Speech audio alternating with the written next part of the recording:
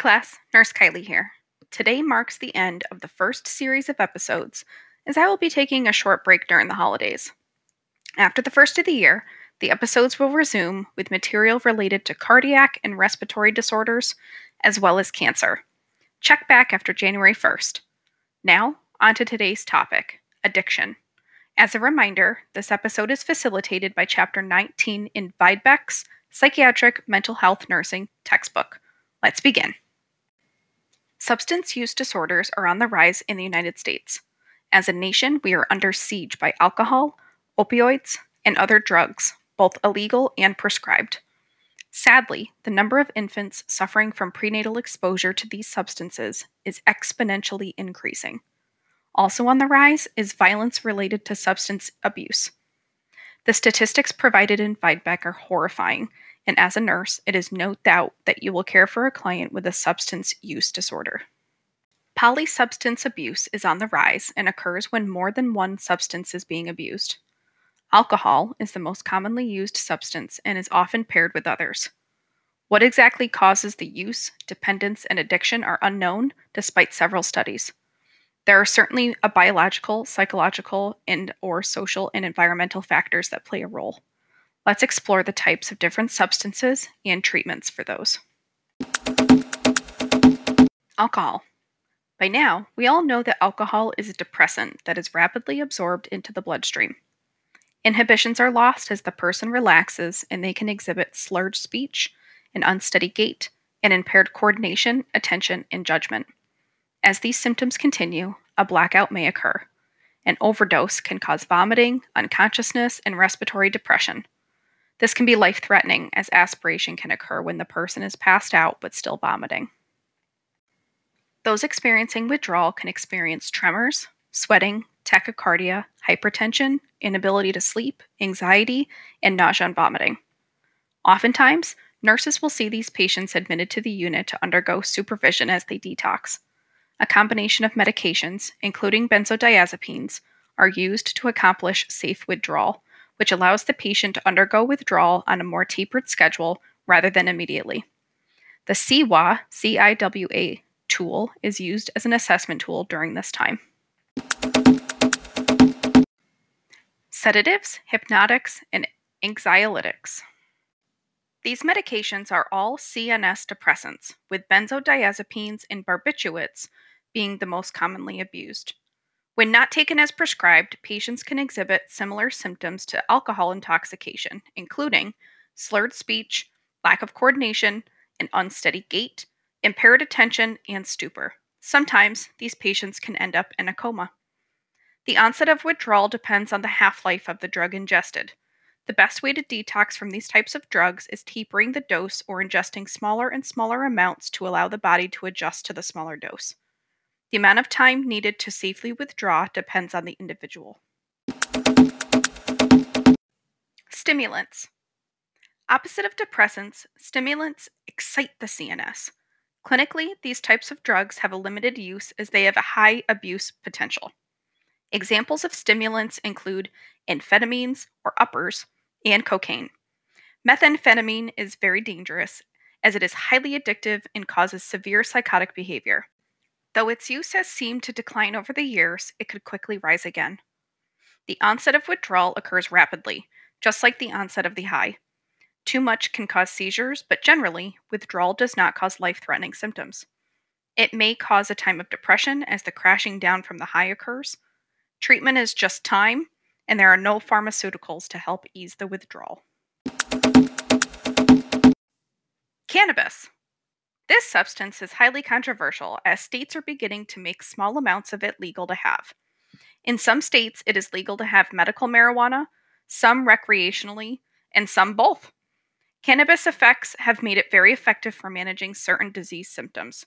It can help curb nausea, help stimulate appetite in those undergoing chemotherapy, and reduce intraocular pressure for those suffering from glaucoma. Research is ongoing, and there will certainly be more developments both on the legal side as well as medical side of this controversial substance. Cannabis is quick-acting and peaks about 30 minutes and can last 2 to 3 hours. Intoxication is similar to the effects of alcohol with impaired motor coordination, impaired judgment, and distortions in time. Though excessive use can be known to rarely cause cannabis induced psychotic disorder, overdoses do not occur. Opioids.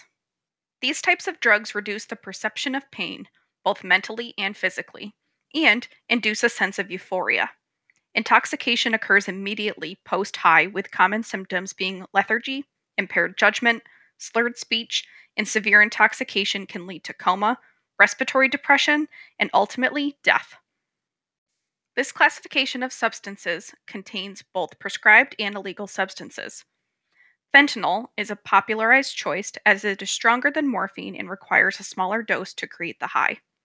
Healthcare workers who abuse opioids often steal from their patients, meaning they may remove a higher dose from the Pyxis, but only give a portion of it to the patient, keeping the rest for themselves. Withdrawal is brutal for these substances. Leg cramps, back cramps, anxiety, restlessness, and cravings are just a few of the initial symptoms that occur. As withdrawal progresses, more body systems become involved, causing a flurry of unwelcome symptoms ranging from a runny nose to GI distress to fever and insomnia. Methadone is often used to curb the symptoms, causing detox to feel more like a long-lasting flu. Hallucinogens. Reality perception is completely dysregulated by the use of hallucinogens. Presentation is that of a person suffering from psychosis with hallucinations being present. Ecstasy is a commonly known name and is considered part of this class of substances. PCP is another commonly known hallucinogen.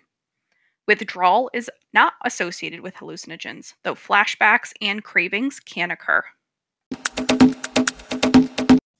Inhalants. When inhaled, these substances produce a high.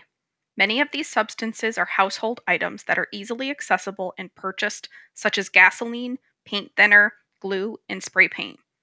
The inhalation of these substances can cause severe brain damage, peripheral nervous system damage, and liver disease. When high, patients may become dizzy, cross-eyed, have impaired coordination, tremors, and muscle weakness.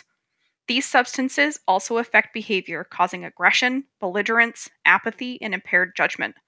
Death can occur via bronchospasm, cardiac arrest, suffocation, and aspiration. Treatment is simple. Treat the cardiac and respiratory symptoms. No specific treatment or medication is used. Withdrawal is not associated with these substances, but cravings are. Substance use treatment. Alcohol treatment sets the precedent for other substance treatments. We have all heard of AA, or Alcoholics Anonymous, which is a 12-step program for recovery. This program was developed as a way for those with alcoholism to get together and become sober while supporting each other. Fast forward a few years, and there are now other programs, like AA, that are used for those with other substance addictions. Narcotics Anonymous and Al Anon are just two of the several programs developed. Application of the nursing process. The nursing process begins with assessment. A history intake can serve as a way to collect information from the client as well as provide information related to their behavior, mood, thought processes, judgment, and self-concept. As always, understanding their relationships is imperative to helping to prepare a plan of care. A common nursing diagnosis is ineffective denial, unsuccessful attempt to ignore or minimize reality of events or situations that are unpleasant to confront. Nursing interventions include providing factual information while dispelling myths that might be said, encouraging the client to identify triggering behaviors, consistently redirect the focus back to the client's problems, and what they can do about them, as well as positively reinforce successes, such as the client expressing feelings or insight regarding their addiction. Another nursing diagnosis commonly seen is ineffective coping, inability to form a valid appraisal of the stressors, inadequate choices of practice responses, and/or inability to use available resources, especially when there have been a dual diagnosis of a substance use disorder and mental health disorder. Interventions include encouraging the client to express feelings, maintain contact with the patient, validate their frustration of the process, provide positive feedback, keep a clear line of communication, encourage self-reflection via meditation or journaling, encourage physical exercise, and education. The bottom line for any mental health disorder is the nurse is a vital resource, educator, and care provider. As the nurse, we need to ensure that we develop a therapeutic relationship via therapeutic communication with our clients to create an environment for best outcomes. Nursing Profession Reflection.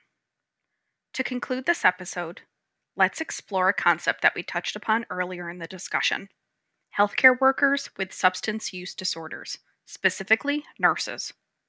Unfortunately, in your practice, you may suspect a coworker has a problem and may not know what to do. The very bottom line is that you took an oath to do no harm, and not saying anything is placing patients in harm's way. You may hesitate, you may want to turn a blind eye, but just know that saying something is always the right thing for both you and your client. As we conclude our first season of episodes geared towards endocrine and mental health disorders, I truly hope that you enjoyed these topics and have gained information that you were not aware of before. I wish you all a safe and happy holiday season. Until next year, keep on accelerating.